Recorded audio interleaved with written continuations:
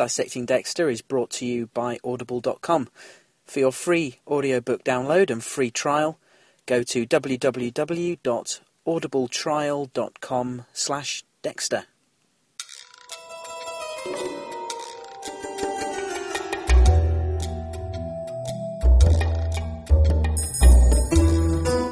Greetings and salutations, and welcome back once again to Dissecting Dexter, the spoiler-free podcast dedicated to the Showtime series Dexter. I, of course, am Gareth Watkins, your host, hailing from... Where do I hail from originally? I was born in London. Do you want my life... No, you don't want my life story. I was going to say, coming to you as always from the mobile studio deep in the heart of rural North Yorkshire, England, but I thought I'd vary it a bit and then stumbled, professional that I am. Welcome, dear friends. Here I am again to talk about some Dexter with you at the halfway stage of this final season. Well, how do we feel about that? At this halfway stage, how do we feel about the season? How do I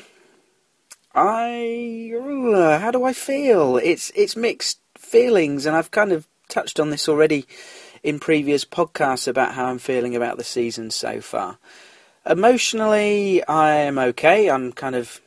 It's still with a little bit of trepidation that we get ever nearer to the end of the show. And, well, just uneasiness about how it's all going to turn out. I mean, there's that cloud hanging over me of the spoiler that I may or may not be privy to.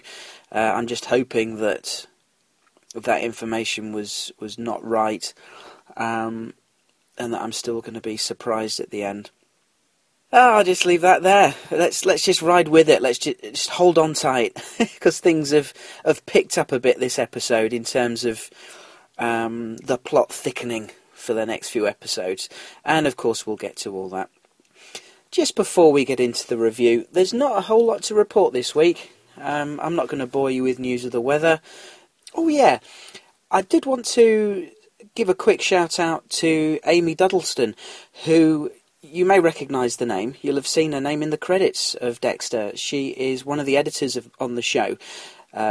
She and Keith Henderson, it looks like they alternate editing duties, as happens on a lot of shows, Breaking Bad to name but one.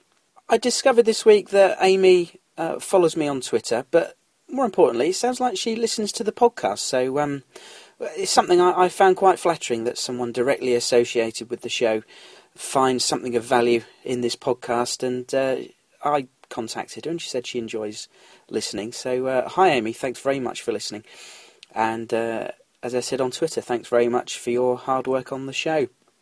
If you want to follow Amy, she's on Twitter at PhantomFrame, PhantomFrame. Okay, let's not spend any more time with my waffle. I probably waffled enough last week in my epic intro to last a couple of podcasts. So let's dive into this week's episode. Season 8, Episode 6, A Little Reflection. Written by Jace Richdale, directed by John Dahl. Original air date, the 4th of August, 2013. Here we go with the review.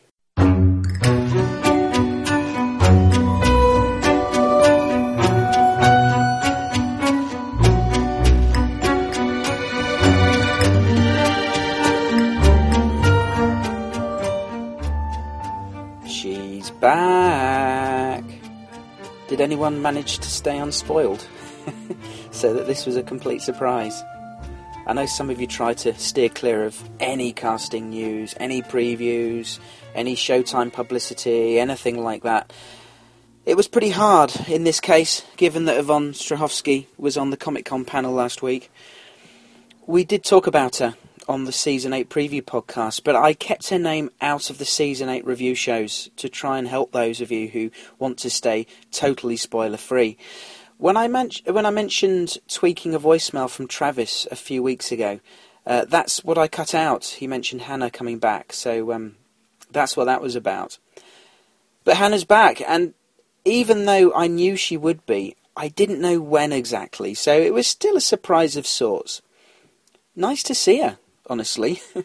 The episode had been pretty slow, and the only major development, apart from that, also came towards the end. Dexter releasing Zack. But before that happened, I was watching it thinking, what am I going to talk about on the podcast this week? Usually as I watch an episode, I'm thinking, right, mention that, and we can talk for a while about that. That's a good discussion point. And I must remember that quote. I must get that soundbite for a clip. But I was thinking, what have I got to go into that will be remotely interesting this week that I can delve into and really, pick apart and analyse? I mean, prior to those last 10 minutes, what did I have? Deb's honey trap? Well, big deal in the scheme of things. Masuka lets something slip and reveals he's investigated Nikki. Whoop-de-doo. This is the final season. We want major storylines, big developments, twists, character developments, ground-shaking stuff. Not Jamie getting pissed off with her brother for not giving Quinn the promotion. So, hey, I might have been covering the whole episode in about 2 minutes, if not for the last 10 minutes of the show. I'm probably being a little harsh, because while nothing earth-shattering was happening, it's usually quite fun seeing Dexter stalking someone. And we went old school with him looking into Zack, drawing him in, trying to gain his trust, see if he'll let something slip that'll implicate him. But it really wasn't any surprise that he turned out to be a killer. He was positioned front and centre last week. It was pretty well telegraphed. But with what happened this week, I don't mind that now. It was interesting to see this, what was essentially a birth of a serial killer. We saw his fascination with blood, taking photos at crime scenes and accidents. Seriously grim, but Dexter notices and it sets off his little alarm bell. I like the murder scene where we got another season 1 callback with the red string. It was a really cool touch back in the day, and it really emphasised Dexter's skill and devotion to analysing crime scenes. So it was good to see it again. It's not the only season 1 callback we got, but we'll come to the other one. When Dex let Zack into the crime scene, couldn't he have got into trouble for that? With Batista or someone, letting someone across the tape who had nothing to do with the police or the other emergency services. Zack was captivated by the scene, and like the episode title, a little reflection of how Dexter used to be. Oh,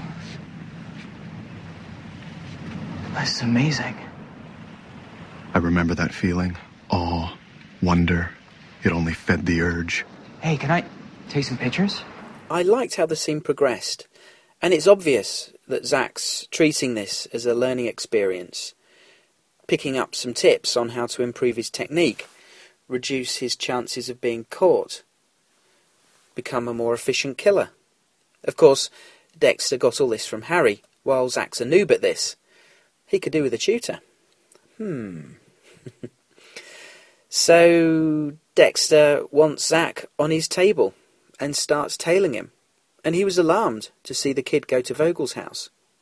Dexter felt a bit disgruntled that Vogel came into his life because she felt threatened by the brain surgeon, and no sooner have they squashed that one than she's taking on a new killer patient. Here, speaking of the brain surgeon, I think most of us are in agreement, or certainly the feedback I got, that we don't buy Yates as the brain surgeon. I talked about it a lot last week, and my opinion hasn't changed. A killer with mother issues targeting women makes logical and psychological sense. But have him actively killing completely different targets with a totally different MO at the same time as killing girls is pretty implausible. If all he was doing was the brain stuff because he was screwed up... Excuse me. Because he was screwed up over what happened to his own head and the brain surgery, I could buy into that. But giving him this other MO, it just seems hard to believe. I'm still holding out a glimmer of hope that there'll be something else about it. But after this week, that glimmer's fading, I must admit. Something to ask one of the writers about it when the show's done, maybe. Vogel's just being professional about Zack, though, and the irony's not lost on Dexter, but there we are. She's just doing what she's always done. It's her job. There's another interesting scene between Dex and Zack when they meet at Zack's office. I'm not sure what the place is. It's not his house. Is it just a space he rents, or his dad rents for him, somewhere to mess about with his photos? His dad's aware of at least some of his issues, because we heard he contacted Vogel about him. But I remember thinking, when I watched, how all these morbid photos on the wall, how it'd worry any parent. During this scene, Dexter's hoping to find some evidence of Zack's guilt, that he killed Norma Rivera, and he notices a photo of who he thinks could be a potential victim. Dex started to regret tagging along with Quinn when they went out to watch Zack later on, Quinn bringing up Deb's confession, and what's up with that? Dex tried to dismiss it, but Quinn's obviously given it some thought. Perhaps this will come into play later. So Dex spots the woman from the photo in Zack's office, and it leads him to the yacht club. However, first he went back to Zack's office and found the evidence he needed, proving Zack killed Norma Rivera. And he went back to Vogel to show her. Interestingly, Vogel thinks he could be a good candidate to apply the code to. He's a fledgling serial killer. Now Vogel has confidence that a code can work, as she's seen in Dexter. She wants to try it on Zack. But she thinks they can teach him. But Dexter rightly points out how different Zack is. The code won't work. He's already killed an innocent, and off he goes to kill him.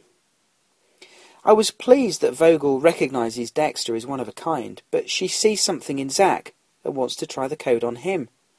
But Dexter's got his own plans, and goes to the yacht club, where he was a bit irritated to see Quinn still tailing Zack. That was a smart move, a manipulative move, to call Jamie and use her to pull Quinn out of there. I had to laugh when Quinn pulled up just as Dexter dropped Zack to the floor. So close. But interesting that Zack was going to kill his dad and not that woman. It made me wonder for a minute if perhaps he's killing for a purpose, a single purpose, a proper tangible motive to sort his dad out, and not because he's got dark urges that he has to satisfy. He is pissed off with his dad, driving his mother to drink, through a string of affairs. Bit of a sleaze by all accounts, but Dexter's not buying it. But you killed because you want to kill. No. Yes. To take a living person and make them dead. Imagining that you can actually hear the moment when their heart stops beating. Smell the blood as it pools across the floor.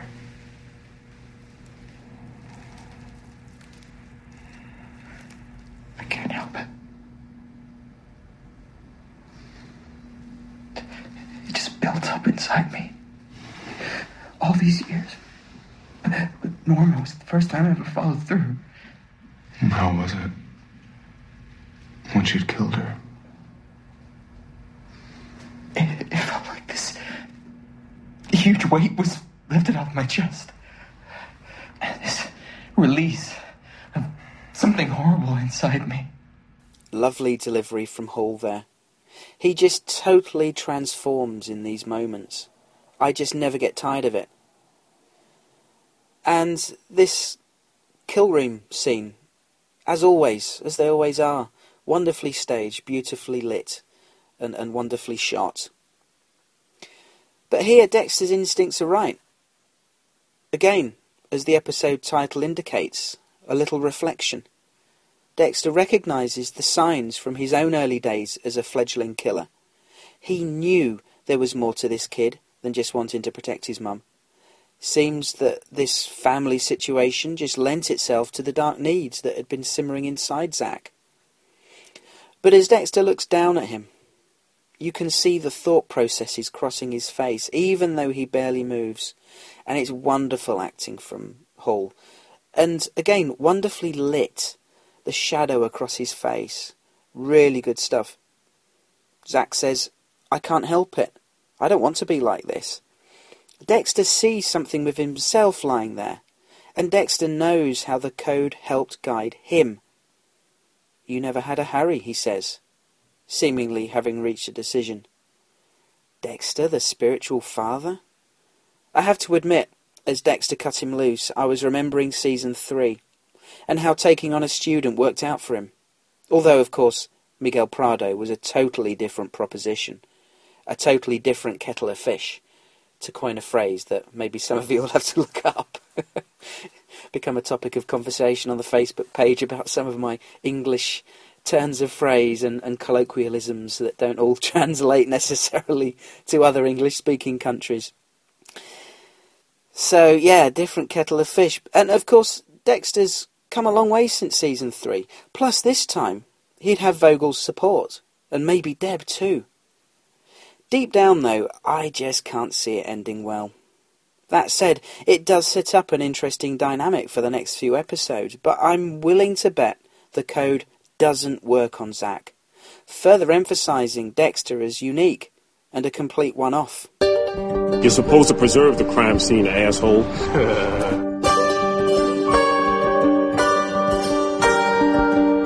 This is the Dissecting Dexter podcast. Keep up to date with the show on Twitter. Follow @DissectDexter. The reconciliation of Dex and Deb continued this week with the other season 1 callback. The beer and steak night. Although it sounded like Dex is out of practice frying steak. Their reaction to it was quite amusing, especially Deb. This steak tastes like asshole. But it was all a little awkward, which is understandable considering everything that's happened. They're at the start of a new chapter in their lives. Things won't ever be exactly the same again, but spending time together, enjoying a steak together, having a chat. Why not? It was nice to see, but it's early days yet. The dust is only just settling. Oh yeah, when they talked about Vogel, I loved the nod to her accent, something we've mentioned on the podcast before. And then Deb's, sorry cow, at the end of the scene. Good stuff, that. One of the best scenes of the episode. And then we come to the final scene. Dex and Deb over tea and biscuits. Deb talking about Elway liking her before she collapses in a fog and falls unconscious. Dexter joining her. And through the haze, we see a vision of flowery, herbal loveliness. As I heard a gasp from next to me, my wife not knowing that she was reappearing, emphasising the effectiveness of the moment. Hello, Dexter.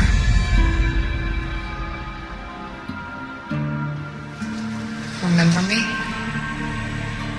So now, the episode feels like the calm before the storm, and an intriguing double whammy. Dexter may be taking on an apprentice, like a Sith Lord, as a Star Wars reference. And of course the return of Dexter's soulmate, or not soulmate, as the case may be. It remains to be seen why she's come back. I could understand her bearing a grudge against Deb, but she loved Dexter. That said, she could bear a grudge against him too for choosing Deb over her, and we all know about a woman scorned, never mind a woman who knows her poisons. Given the way the season's been going, I don't mind having Hannah back. I know a lot of you didn't like her, and some were very vocal about it, not naming names. But I appreciated where they went with her, and her relationship with Dexter. Certainly for the most part. I'm not expecting a rekindling of their romance, but I wonder what her agenda is now. Does she just plan to kill them? If so, she could have just put something lethal in their drinks and been done with it. But that might have seemed cheap. And in any case, this is only episode 6. Maybe she wants Dexter to suffer. Maybe she wants them both to suffer. Let's quickly go over the rest of the episode. Touching on Cassie first, who might have a new boyfriend. Wow. No sarcasm intended. All right, I did intend. Hardly a big deal, but they spent a few minutes on her this week. Dexter had an awkward date with her, eating peanut butter Nutella fries, which sounded quite nice, actually. Is that a mix of peanut butter and Nutella? Or do you get a peanut butter variety of Nutella? On fries? That's a heart attack in a basket right there. But Dexter again showed his inexperience in chatting to the ladies, which is odd when the opening montage of the season showed him with a topless woman, suggesting he's not completely hopeless with the opposite sex.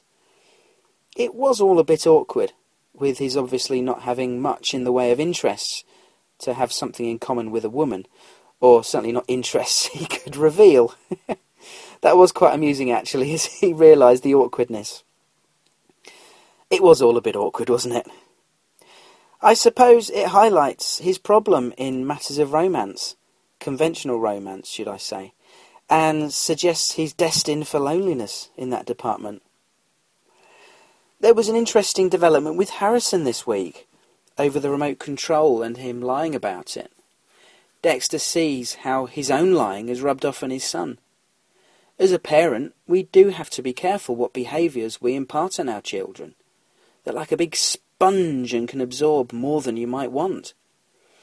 Dexter's long been concerned about his legacy and whether Harrison will inherit any of his darkness. Catching Harrison in a lie might fester in his head, but at least Harrison offset it against Dexter with the toy dog from earlier in the season. We'd wondered if that would come back into play. I love Dexter's funny voiceover saying how it ties him to a murder, like, "Oh, minor detail." And there's this blood-stained stuffed animal. I think Dexter's still going to have to lose this thing sometime soon before Jamie spots it. But I'm sure this lying thing will feed those theories out there that the end of the show will have us thinking that Harrison has inherited Dexter's darkness, coupling this with him giving into an urge the other week and eating all those popsicles. But learning to lie, learning to be deceitful, it's something we don't want our children to learn, but how can you stop, even if you're really good within the home and not teaching them to lie? They're going to learn it outside, aren't they? At nursery, in school. They're going to learn behaviours from other children and other people. But Harrison, I still don't think he'll go the way of darkness, but it's just a reminder to Dex how his behaviour can rub off and how perceptive children can be. They don't often miss a trick. Actually, when Harrison opened that drawer, I was half expecting the blood slide to appear. Now that would have been interesting. No matter what you try, no matter when, no matter how hard you work, I'll always be a step ahead of you for one simple reason. And what's that? I own you. Dissecting Dexter. I didn't care for Elway's storyline this week. It's fine that he's protective of his sister, and I get they were drawing some similarities to Dexter. Here was Elway trying to help his sister in the best way he could think of, and it didn't work out too well. And there's Deb thinking how Dexter was ultimately trying to help her too. Honestly, this might have been all they were going for. I guess it was just to have Deb realise more about her brother and having good intentions, even if he wasn't going about helping in the most effective way. It helped develop Elway a little too, learn a bit more about him. And I did think Jennifer Carpenter scrubbed up very well in that scene at the bar. Just saying. But Deb's pretty pissed off at Elway's reaction. Maybe she was disappointed with him turning to violence. Perhaps she had him pegged as someone better than that, someone more gentle. And here he is being violent like so many other people in her life. Masuka. Well, the feel-good factor for him didn't last long. He found Nikki owed a chunk of money and handled it all wrong. He even let something slip so she found out he'd investigated her. What a tired TV trope that is. I appreciated that they were giving him something of value for his character, and maybe this does work for his character. Giving her that money showed his naivety and inexperience at dealing with relationships like this. So he blundered it. It's something we've seen Dexter do time and again over the seasons. We've seen him screw up a situation because he doesn't know how to properly handle them. But this idea that a daughter turns up, someone plants a seed of doubt in Masuka's head, he gets her investigated, and then she finds out, it's such a soap opera cliche. It just turned me right off this week. Turned me off this storyline anyway. And it's a shame because I was happy with giving Masuka something more than just be the funny guy. And finally, Quinn, who got shafted this week? He's got the street smarts, but Miller has everything else, it seems. To be fair, Matthews did make it very hard for Batista not to give her the job. He pulled the race card, he pulled the gender card. Angel was backed into a corner. But this is his lot now. He's finding he has to play the game and be subjected to Matthews pulling the strings and trying to influence everything. It sucks, and he knows it, but what can he do if he values his career? But poor Quinn's right to feel aggrieved. He put a lot of effort into this, but he probably knows how the system works and maybe won't hold a grudge against Batista, any more than Batista did towards Deb when she had to pull that political card before against Batista. So, that's about it for this episode. Prior to the last 10 minutes, I'd have said a very average episode, given this is the final season. We know the formula is out of the window, but this had been a fairly slow episode, even though I enjoyed the stalk of Zach Hamilton. But the final 10 minutes lifted things considerably, with the two major developments that obviously set things up for the next few episodes, maybe even right to the very end. As usual, I've not seen the previews for next week, so I'm unspoiled for the next episode, but I'm looking forward to what happens next. Let's turn things over to you now.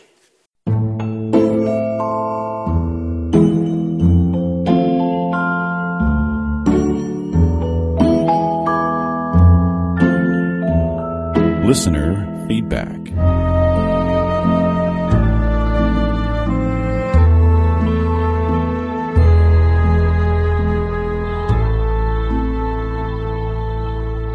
Okay, firstly, a bit of feedback that came in between episodes. Shannon Williams-Walker emailed with a theory about how Hannah would return to the show. The suggestion was that Dexter and Vogel would realise Yates isn't the brain surgeon, and Dexter goes back through Vogel's books and sees a page or a chapter on Wayne Randall among her list of patients, leading him back to Hannah. Shannon predicted that it's possible Vogel wrote a chapter about Wayne Randall that included Hannah, or just a chapter on Hannah herself. It was a nice theory, although of course we now know how Hannah returns to the show. But I liked the prediction when I read it on Sunday. Shannon also responds to Travis's feedback from last week about Jamie. Shannon writes, he echoed my thoughts exactly about Jamie Batista last week. When she barged into Dexter's room like that, I screamed at the TV, who does she think she is? However, after hearing the wrap-up podcast with Scott Reynolds and Amy Garcia, I got a better feel for where they were trying to go with the character. I just wish they'd done it sooner and she'd stay out of Dexter's way this season. Thanks, Shannon. Feedback for this week. On the Facebook page, Janelle Gaylard said, I am just loving this season's themes and how seamlessly all the threads from a week's episode come together. I'm trusting the writers to continue this for the rest of the season. Scott Singleton said, it was a good episode. Don't think it was up to the last 5 we've had, though. Loved Hannah coming back. It really seems to me that they might have had the idea of doing 2 short seasons. It sure feels that way. Brain Surgeon as one and Zach as the other. Sandra Picer said, there is not a lot to say about this week's episode. I don't like the apprentice idea. It's never been a good idea to let someone escape the kill table, as proven in this episode when Hannah comes back and drugs Deb and Dex. She's surely not up to anything good. This episode was laying the groundwork for next week's episode, so a solid 7 for me. As a car goes past. To the email now, Ben Adams wrote in to say, I really don't trust Vogel at all, and really feel that Dexter is very naive in trusting her. I can't help but think there's more to her than meets the eye. This may sound crazy, but I wonder whether during Vogel's psychiatric sessions with Deb, that she may have brainwashed Deb to join her in a plot to kill Dexter. I know in This Little Piggy they were all on Dexy's boat at the end of the episode, but I wonder if they're just playing nice now so not to arouse his suspicion. I also find that Angel's character is a complete change from previous seasons. He used to be a warm character, but very much lacks this in the latest season. Also, why, if Angel and Deb were so close in the past, is there no interaction between the two? I would have thought, being that close, he'd be very concerned for Deb and how she's doing. I've seen the spoiler photos you were speaking of, and just hope to hell they're a set-up by the cast and crew to stir up discussion in the Dexter watching community. Many thanks for all the work you put into dissecting Dexter. They're much appreciated. Also, Travis did a sterling job covering for you. Thanks, Ben. We did find out this week that Vogel's still seeing Deb, although nothing about Deb's behaviour this week aroused any suspicions for me. To be fair to you, though, your email was also one sent in before a little reflection aired, like Shannon's.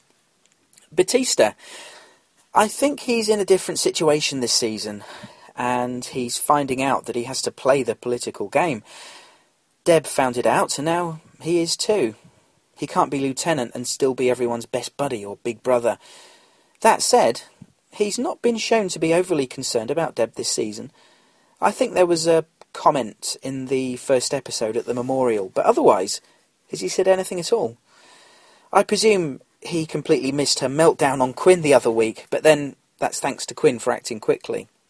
Thanks, Ben. Back to the Facebook page. David Campion posted to say it was all a bit bland, episode 6. Perhaps the writers are aiming for Dexter to hand over the baton to Zach for a spin-off centering around him. I'd prefer a Quinn spin-off to that. Thanks for all your hard work, Gareth. Yes, David, I'm not sure there'll be a Zach Hamilton spin-off. He's not been in the show long enough for us to care about him. We've not even seen anything from him to make him remotely likeable yet.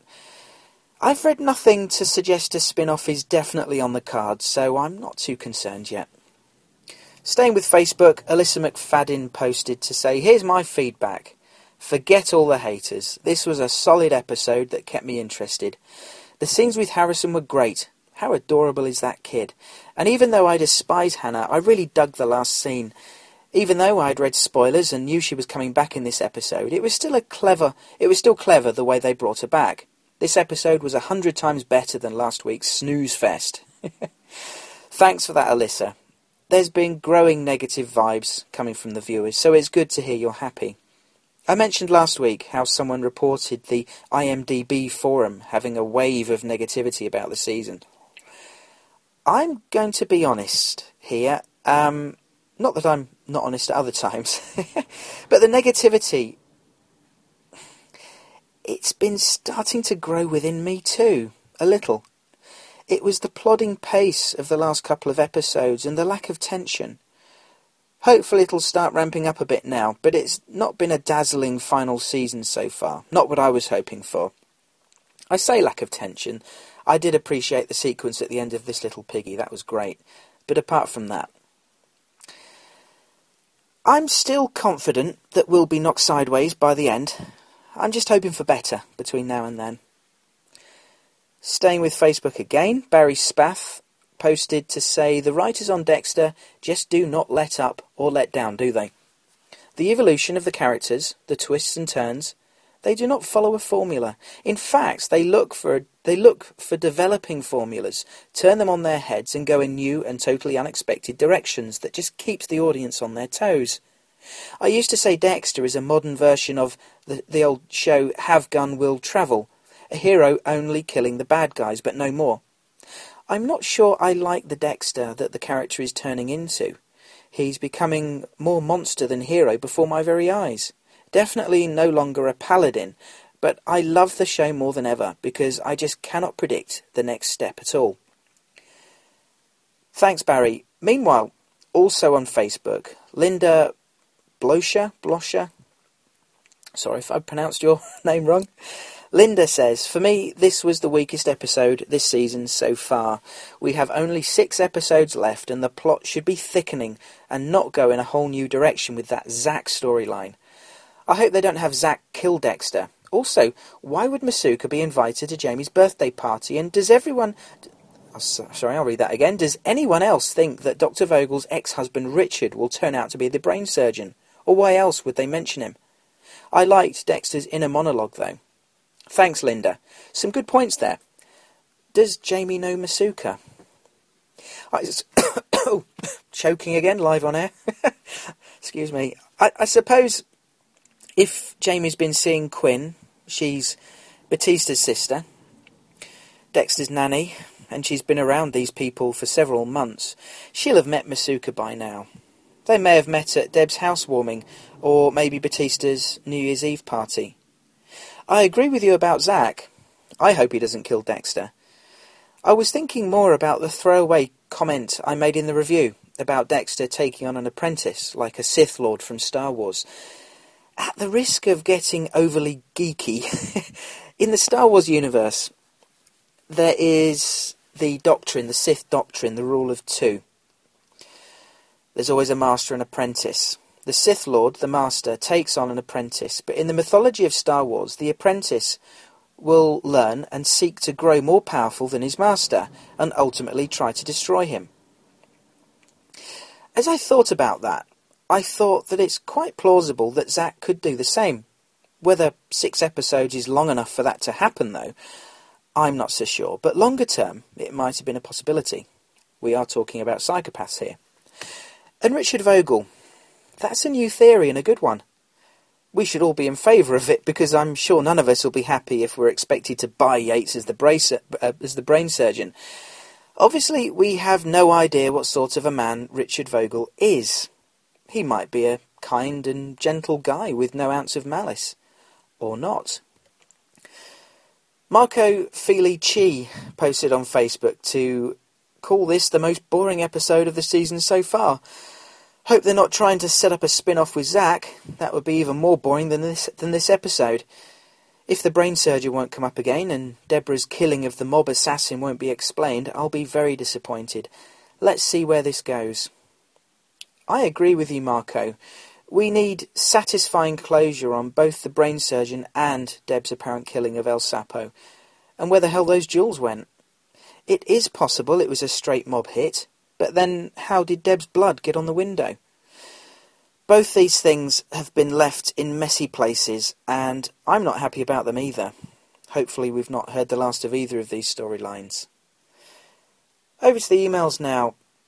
Deanna from Alberta says, wow, Travis went off a little on the feedback section last podcast, eh? He asks if he has some unresolved women issues. Sounded like it to me, mate. Not sure what it was, but that bit of feedback bothered me, and I feel the need to defend Jamie. Brace yourself, Travis. That's me saying that, not Deanna. She launches into her points. Point 1. Who's watching Harrison during the double date? He's probably sleeping. I have people over all the time after my kidlets are in bed. Most young kids go to bed early, and my 2 could sleep through anything. 2. Her jealousy regarding Quinn.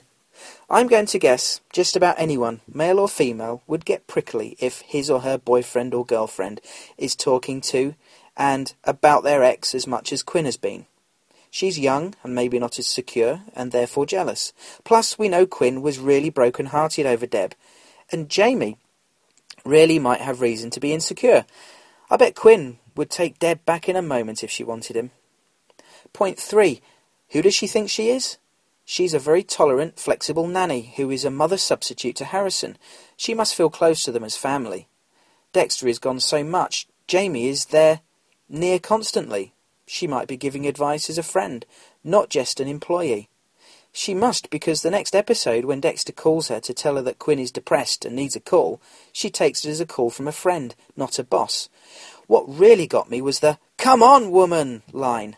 Really, Travis? Not one of your shining moments. I did like your rap, though. Thanks, Deanna. Great comments about Jamie. Travis, consider yourself told off. But Deanna wasn't finished. She continued with comments about a little reflection. She says, Jamie's comment to Jamie. No, I'll read that again. Dexter's comment to Jamie, after asking Harrison if he took the remote control, made me laugh. He says he didn't take it. I remember that exact reaction from so many parents when confronted with their child's misbehaviour. There can be a blind spot where your children are concerned. Then he finds out Harrison lied, and it causes him grave concerns. Not unlike the scratch at playgroup a couple of seasons back. Is this the sign his son is damaged? I can remember Googling all about child development for my sister when she discovered her child lied, then looking it up all over again when my own children started lying. After he brings it up with Deb, her response is so perfect and simple. He's 4, doofus. The Harrison line, "But Daddy, you lie," got me in the gut. Trying to teach your children right from wrong, it's good to remember actions are louder than words, and little eyes see more than you might guess. Do what I say, not what I do is never a good parenting philosophy and rarely gets the desired results. Dexter does not really have long before Harrison will notice something or say something to someone that gets them guessing. Good thing is it's the final season. This was also an episode of awkward moments. Masuka letting Nikki know he'd checked into her. I was yelling, "Stupid!" at the TV. Why did he tell her? Dexter on his super awkward date with Cassie. We need alcohol. Then again at the beach, Cassie has a new date. Dexter, "I'm gonna go check on Harrison." Again at the beach, the Quinn, Batista, Jamie blow up over the sergeant promotion. Elway moving a little too fast for Deb. The awkwardness between Deb and Dexter eating steak that contrasted so much with all the other times in the series that they chatted so easily together over beer and steak. So many strained interactions made me uncomfortable. I am thinking that Dexter kept to the code out of respect and love for Harry and his mum.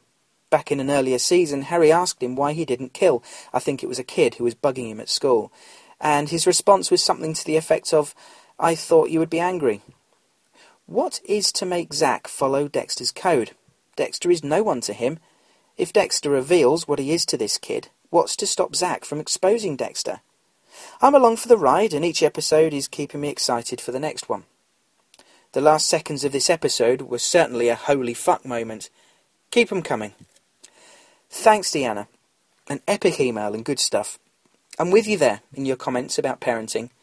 We are all automatically defensive about our own children and do have blind spots. And we do have to remember their age sometimes. At such a young age as 4, they are still learning. I don't read anything sinister into Harrison's behaviour now or at any time in the past. He's just a young kid. I could end up being wrong, but I don't think Harrison will be following in Dexter's footsteps. About Dexter and the code. It's certainly plausible that he kept to it out of respect for Harry. That said, he wouldn't have wanted to be caught, and in the absence of actual experience, he had the code to follow, and as long as it worked for him, he had no cause not to follow it. As for Zack, perhaps through conversation with Vogel and Dexter, he can see how the code has worked for someone, got him to his early 40s, and he's still killing and free. So it's not as if he'd be following an untested course. But he won't have any inherent loyalty to it. He may have the arrogance of youth, the know-it-all attitude, and maybe bend the rules and get himself into trouble. Thanks again, Deanna. Staying with the emails, Jacob Newman wrote in to say, "Just watch the episode again. I also just read the comments by Linda and Marco on Facebook. I have to agree with them that this episode was a little bit slow and a trifle boring. The writers are building up to something, and it seems like a slow pressure cooker or crock pot. There were a couple of surprises in this episode for me. I was very surprised when Harrison justified his lying to Dexter about the remote control because Dexter lied to him about the stuffed dog. I was also very surprised that Zack was going to kill his father, and not the beautiful hostess. His father does have a good taste in mistresses. I was also surprised by Masuka's blunder. I couldn't believe that he told Nikki that he checked into her background. I thought that Masuka was smarter and had more social skills than that. I overestimated him. I wasn't surprised by the reappearance of Hannah, just a little bit surprised that she didn't poison Deb and Dex. Why would she not just kill both of them? Glad that Cassie and Dex won't be an item. There is more to Elway than meets the eye. And I completely agree with Linda when she points out that there are only 6 episodes left, and the writers are introducing new characters and new storylines. I think they should be narrowing things instead of widening them. I also hope that Zack does not kill Dexter. I see him being a failed scientific experiment, and Dexter will have to terminate him. Dexter is one of a kind. Let's see how the writers wrap things up in the next 6 weeks. Thanks, Jacob. I talked about why I thought Hannah didn't kill Deb and Dex in my review. But I wouldn't be surprised if Dexter's forced to put Zack on his table again. But you guys are right, they have been introducing new stuff rather than narrowing things down. That said, it's possible they've closed the brain surgeon plot, the El Sapo plots, and that's made way for Hannah and Zack. But with 6 episodes to go, they should be moving towards narrowing the focus into whatever the end game is. And perhaps this week we saw the very beginning of that. Hey Gareth, it's Ken from Pittsburgh this week, recording a voicemail on my laptop outside. It's really nice outside. 5 points to talk about today. The first one, I really liked how Captain Matthews wasn't played as a villain this week, so much so that their writers had him say that he wasn't going to be the villain. He's kind of just been like this plot device this season to give Batista something to fight, and I really liked how Matthews was like, hey look, I might appear the villain a lot of the time, but you are making decisions here, Batista. There's only so much I can do. The second point I wanted to talk about, really, Joseph Quinn not being as smart as he should be. I guess a lot of people don't think that Quinn knows that Dexter killed Liddy. I'm pretty sure that Quinn knows that Dexter killed Liddy, or Quinn is incredibly dumb. But really, this week, I think writers may be dropping the ball a little bit, or maybe the writers just know Quinn better than we do. But I thought, Quinn was smarter than this to, see Dexter in the shirt that he was wearing when Liddy showed him dumping bodies on the boat. Quinn just not putting 1 and 2 together, not realizing that Dexter's out on a kill was a little bit frustrating, a little bit of a letdown. Especially, this is the last season. If any season you're going to have somebody catch Dexter on a kill, it's this season. The third point I wanted to talk about, and I'm sorry to shoot this down, Gareth, because you make a lot of really good points. And this third point I want to talk about is the brain surgeon is dead. I know that's a little bit, it might be weird to hear that because you make a lot of good points. Why would Yates be the brain surgeon? Why would he have 2 methods of killing people? But the reason I say that the brain surgeon is dead is because despite the fact that there are a lot of reasons, a lot of points that say, hey, he should be alive, there's no reason that Yates should be the brain surgeon. However, seeing that this is the episode right after we apparently dumped the brain surgeon, I feel like if the writers didn't make it clear this episode that the brain surgeon wasn't Yates, then we're not going to, if we didn't readdress the brain surgeon this episode, then we're not going to readdress him ever. Maybe it's a little bit cynical on my part, but I just want to, look at all the chips on the table right now. We have Zack Hamilton, Hannah. There's no way we're going to also deal with the brain surgeon this season, right? We're going to have 3 potential villains. Vogel, if she's still on the table as a villain, nah. I'm sorry, Gareth. You're right.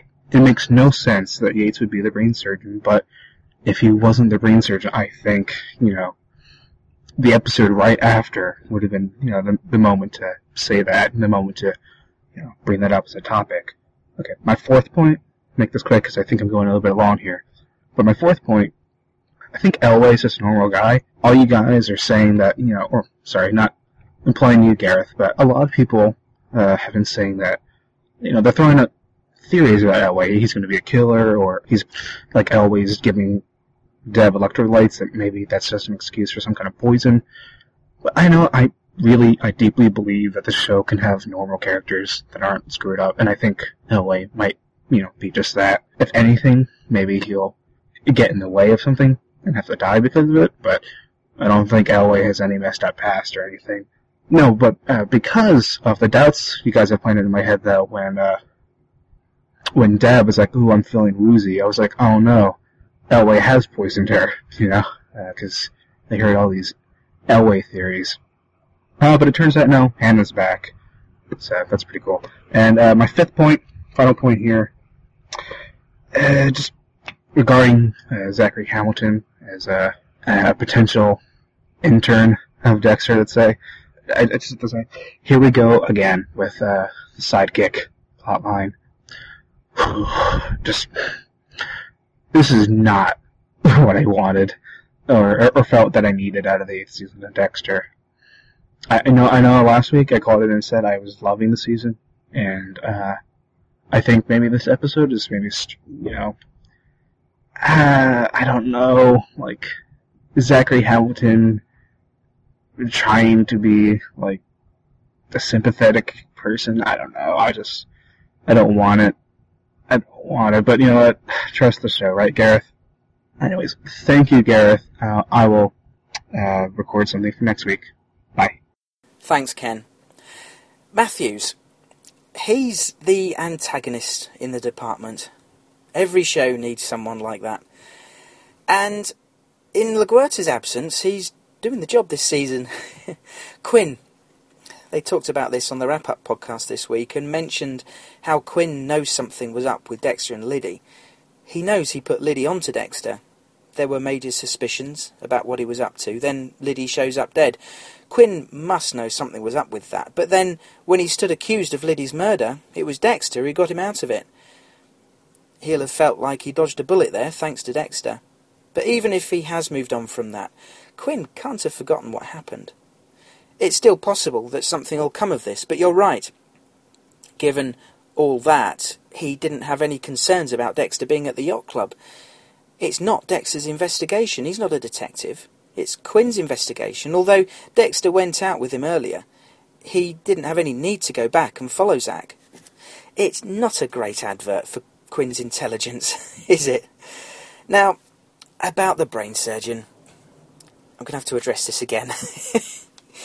You're probably right. The brain surgeon is dead. He was dispatched, as we saw, in spectacular fashion with that curtain pole in This Little Piggy, in a sequence that I raved about, and I would still put it up there with as one of the best Dexter kills. Given what happened this week, you're right, all evidence within the show suggests that was it, the way the characters are reacting. Done. Tied up with a neat little bow. My problem is that it makes no sense to me, and from the feedback, I'm not alone. If the surgeon really is dead, then I have to say the writers have not done a good job of the storyline, creating a killer in this way. I just don't know if a psychopathic killer would operate like that. If there is a real-life example of one who did, or does, then I'll stand corrected, and be glad that the writers did actually have it right. I'd rather that than me be wrong. But as it stands, this storyline just doesn't sit right with me, and I'm disappointed. At the risk of labouring the point, and I apologise if anyone's fed up and sick to the back teeth with me going on about it, but I know for a fact that the writers do their research into serial killers around the world. Scott Reynolds says on the Wrap-Up podcast that he has Google alerts going. Every morning he checks for news about serial killers. But given how an MO of a killer is such an important thing, I'd have expected Dexter or Vogel to comment how unusual it is for a killer to have two very different and distinct psychoses and MOs. Personally, I can let it go for now and enjoy the rest of the season, but at the end, and we look back, not just on the season, but the whole show, this will be one of the storylines I pick out that didn't work for me. And unfortunately, it distracts a bit from the show I love, and I don't want that. Trivial stuff I can forgive. Minor stuff. But a storyline that was a big deal for a while. It's what brought Vogel and Dexter together, and ultimately Deb and Dexter. It's not something trivial I can overlook. Okay, moving on. Elway. I'm okay with him being just a normal guy without any major issues. Maybe he's just there to be someone in Deb's life who isn't screwed up or having any serious hang-ups or baggage. We talked about him being played by a recognisable actor last week, I think it was, and that he could be there for something bigger. But perhaps not. He's just there as a character in this new part of Deb's professional life, and I'd be okay with that. Thanks, Ken. Back to the emails now. Danielle Hawley in Sydney, Australia wrote in to say, well, that episode was pretty bland. I expect more. When it finished, I just sat there and thought, ho-hum, what can I put in the feedback? This is the last season and I want some excitement. It seems there are too many storylines for the time left. So many little things going on. No big story to grip or thrill you. I think Elway's bland and without bad intent. He just has a crush on Deb. And as for the brain surgeon storyline, I think it's over. It was just used to introduce and establish Dr. Vogel's character. What a disappointment. I know this kind of thing has happened before, but it almost seems that the viewers are not respected by the writers, and we just have to accept all the inconsistencies. Hannah's reappearance did not surprise me, and what the heck, let's just add in another storyline, seeing there's so much time left to give Dexter a good send-off. I guess you can tell I'm not feeling the love this week, and finding it hard to trust the show. Can't even be bothered commenting on baby serial killer in training. One little thing that's always bugged me, Dexter has broken into so many premises and none of them have an alarm system. Too convenient. Thanks, Danielle. Another email expressing great concern for the season, but a fair point there. They do simplify Dexter's activities, with the caveat that we don't need to see everything he does every time. Just assume he's good at what he does and takes whatever precautions are necessary. You could view it as a convenient fallback for the writers, but to a large extent it's fair enough. However, how many times have we seen him just pick a lock and walk right in? Have we ever seen him crack a burglar alarm or accidentally set one off? Some of you who've rewatched the seasons more times than me will probably be able to answer this straight away, but I can't think of any off the top of my head. Email from Tom in Poland. He says, "Cool, Hannah's back. I don't mind that at all." Referring to Yates being the brain surgeon, to be honest, on my own, I wouldn't have any doubts about that. But after listening to the last podcast, I definitely see what you mean, Gareth. It really doesn't make much sense. But I get the feel that it's over, and Yates was indeed the guy. A lot of good dialogue this episode. I'm feeling much more optimistic about the season than last time. The thing with Zach, I can't say that it doesn't make much sense, but I'm not crazy about it because of the actor who plays him. Not that great. I really hope he's not the guy who'll be the main character in that probable Dexter spin-off. Thanks, Tom. Glad you're feeling better about things. It seems like no one's keen on a Zach Hamilton spin-off. Sandy in Ireland emails with this. It sucks that you were possibly spoiled. That would drive me daft. I've been thinking a lot about possible endings. What my take on it is that Dexter does die, but Harrison will be there. Camera shows us he has Dexter's blood on him, similar to Dexter being found by Harry in the container. We hear Dexter's voiceover saying, "I spent all his life keeping him from this life, and now he's reborn into the darkness." Camera fades to black, leaving us all emotional. On with this week, lots of people on your feedback seem to think Elway's dodgy. What if he simply fancies Deb? We saw how protective he got with her in this week's show. I think it's harmless enough. The writers are possibly using Elway in a red herring fashion, allowing them to sneak a certain hot blonde back into the season, hoping that a sinking Elway is the big baddie. Dexter, Dexter, Dexter. Remember the last time he let someone off the table? Leaving Zach off the hook could come back to haunt him. I was wondering when Hannah would return. I didn't enjoy last week's episode at all. This week's was the same apart from the last scene. Hannah coming back has rescued the season for me. Thanks, Sandy. Your thoughts on Elway were shared by Ken earlier, and now we've seen Hannah's return. I'm inclined to agree with you too, and it seems that in a very short space of time, opinion on Elway is shifting quite dramatically from being in cahoots with Hannah or having some sinister agenda to maybe just being a normal bloke who has a crush on Deb. As for Zach being let go, I'm sure it'll come back to bite Dexter in some way. On the other hand, maybe the code will work for Zach, and Dexter won't feel so alone in the world. It'd give him some further purpose down the line, long term, to help guide this boy as a mentor of sorts. Thanks again, Sandy. We'll finish the feedback section with this from Travis. All right, Gareth, it's Travis. Oh boy, you know this episode's got me steamed. You know it. You've been waiting for it, but I'm going to make you wait a little bit more. First, I'm going to talk a little about what happens in A Little Reflection, episode 6 of season 8. It looks like Vogel's kind of been, at least for this last episode, relegated to secondary character again. Is the brain surgeon really over? Maybe they're doing a double bluff or single bluff, triple bluff. I'm not sure. They're bluffing us, though, right? I hope so. I don't know. This brain surgeon's still out there, maybe, or maybe he's not. Maybe he really is gone and all is well with the world. But we see Vogel not hanging around anymore. But you know who got a lot more screen time? Your boy Elway. He's out there hitting his brother-in-law and stuff, trying to look like Batista wearing that hat. Come on now. What is this? What is this? Batista lookalike day? I don't think so. Not in my Miami, it's not. Deb seems to think that Elway has feelings for her. I actually kind of assumed... I kind of just felt like it was Elway behaving that way because of his cheating brother being an asshole. Or, I'm sorry, his brother-in-law or whatever, cheating on his sister. But I know that, I think even... on the wrap-up podcast, they talk about Elway having feelings, so I guess that's what is supposed to be underneath all that. So, I mean, there's that. Speaking of love and stuff, Cassie and Casey, I'm never going to get that right. Her and Dexter went on a date, and Dexter kind of failed miserably. And something I actually kind of did appreciate is Dexter didn't seem too bummed about it. I mean, he did kind of seem like he didn't care that much, which is what I would expect. Well, I was also half expecting Dexter to get all butthurt, like, oh... maybe my darkness is too much for her light or some crap like that. But we did see Cassie Cassadia.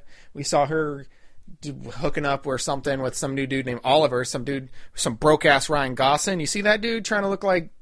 what does he think, he's Drive over here now, huh? Come on now.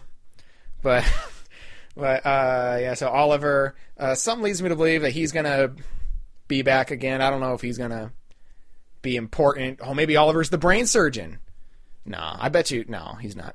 But just the fact that they gave him a name, I bet you he's going to be more important. Masuka's daughter, come on now, girl. What's the show's making me hate all women? I can't do that. I'm a lover.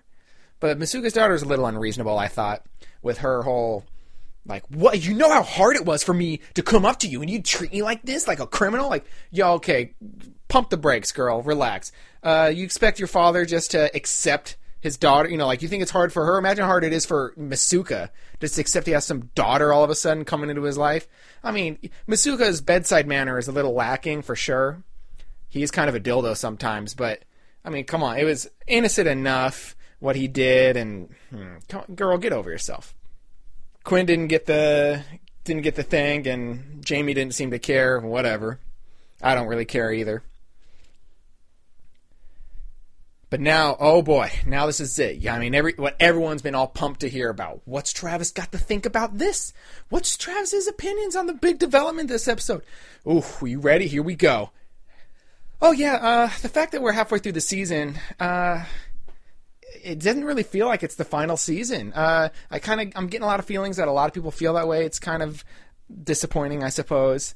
That there's not a real sense of finality. They're bringing in new characters, this whole Zach Hamilton thing. I mean, we have seen this before. Miguel, and then to a lesser extent, Lumen, and even to an even lesser extent, he almost attempted this once with Jeremy Downs in season 1, the whole having a mentor-mentee type relationship. So, I don't know. The fact that there's 6 episodes left and it doesn't seem like the walls are closing in. I mean, they're introducing new things. It's a little disappointing. Do we really care about Masuka and his daughter? I mean, I don't really. Do we really care about Quinn not getting this job? Okay, maybe a little. But do we care about Elway and his nonsense? No way. So I'm hoping that we get in the future, it's really, or the next 6 episodes turns it on really big, man, because, we want the show to end with a bang, not with a whimper. And right now, I kind of feel like it's limping to the finish line a little bit, But anyway, despite everything I've just said, fuck. Despite everything I said, I'm not feeling too good. Hold on, let me sit down. Despite it all, man, I'm feeling really good for the first time. And oh god, do you guys hear that? What the hell is? I don't feel good. What is that noise? It's so loud. Is that teeth? Oh, god, that's teeth. I know those teeth anywhere. It's Miss Chompers. Hannah, no!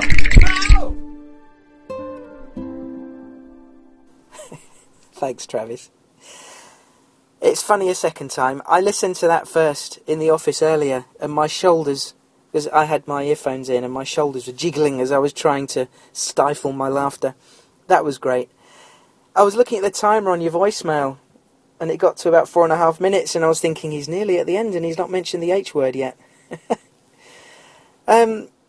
Your comments about Cassie and the awkward date.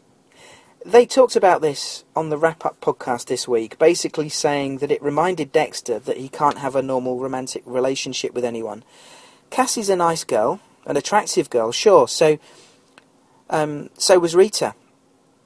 And although Dexter made it work in a fashion with Rita, he's not the same person now that he was back then. So another relationship like that probably won't do it. They said on the wrap-up podcast that it helped to set up the return of Hannah. You know, I think we're on the same page with our feelings about the season so far. You're right. It's hard to argue with you that this doesn't feel like the final season of a show at the moment. There's no sense of urgency, no sense of the walls closing in. Far from it. I thought the final season would have the majority with Dexter in jeopardy. We've had a little bit of that. We've had some moments of tension. But we've moved on from there. New characters coming in, side plots we don't particularly care for. I've said this before. I have no doubt that the writers have no intention of screwing up the final season. They care about this show, I'm certain of it. You can hear it from them when they get interviewed.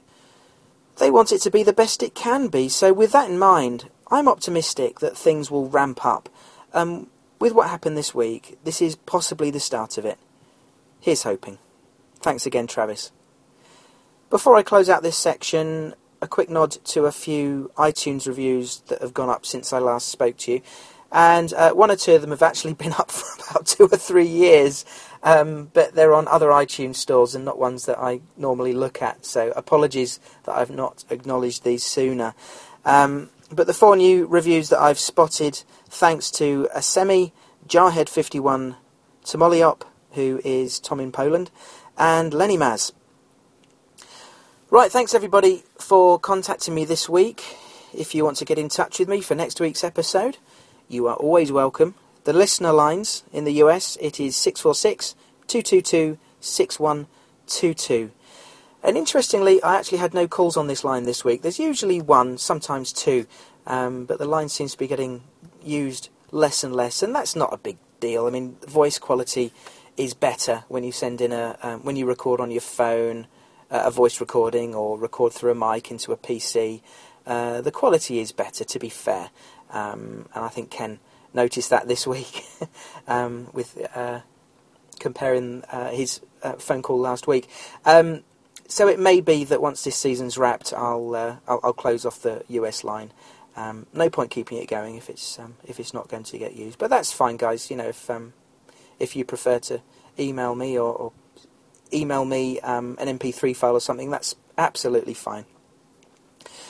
In the UK, the listener line is 0844 579 6949, and you enter mailbox ID 08320 when the voice prompts you. And actually, the UK line hasn't been used at all this season. There are UK listeners out there, but so far all the feedback this season has come via email, Facebook, or MP3. Again, that's fine. Your choice. It's okay. And, of course, there's email. dissectingdexter@gmail.com, where you can also email me your voice recording files. But no on-set photos, please. Twitter, it's @DissectDexter, or my personal Twitter, which is @Gareth_UK, and the Facebook page. Go onto Facebook, search for Dissecting Dexter, and you'll find it. And it's great. The page is very active of late, and there's lots of discussion going on there, and comments and feedback about the podcast. It's it's fun.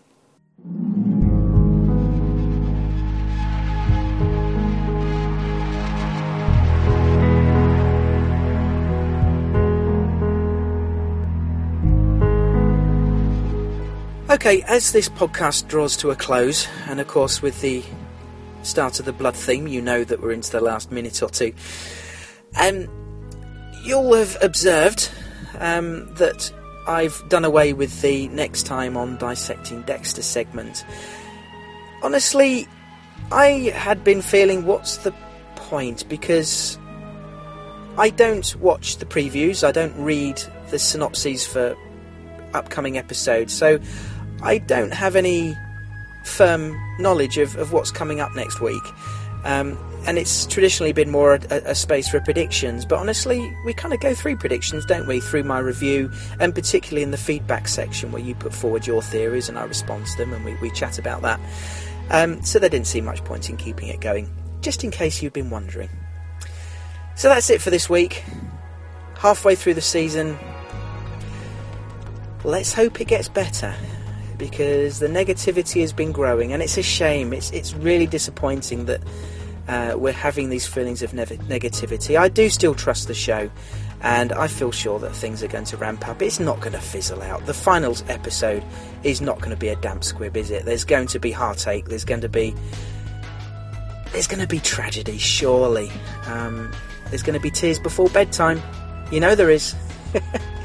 So until next week, when we'll dissect some more Dexter together, thanks as always for your support. Take care. Bye for now.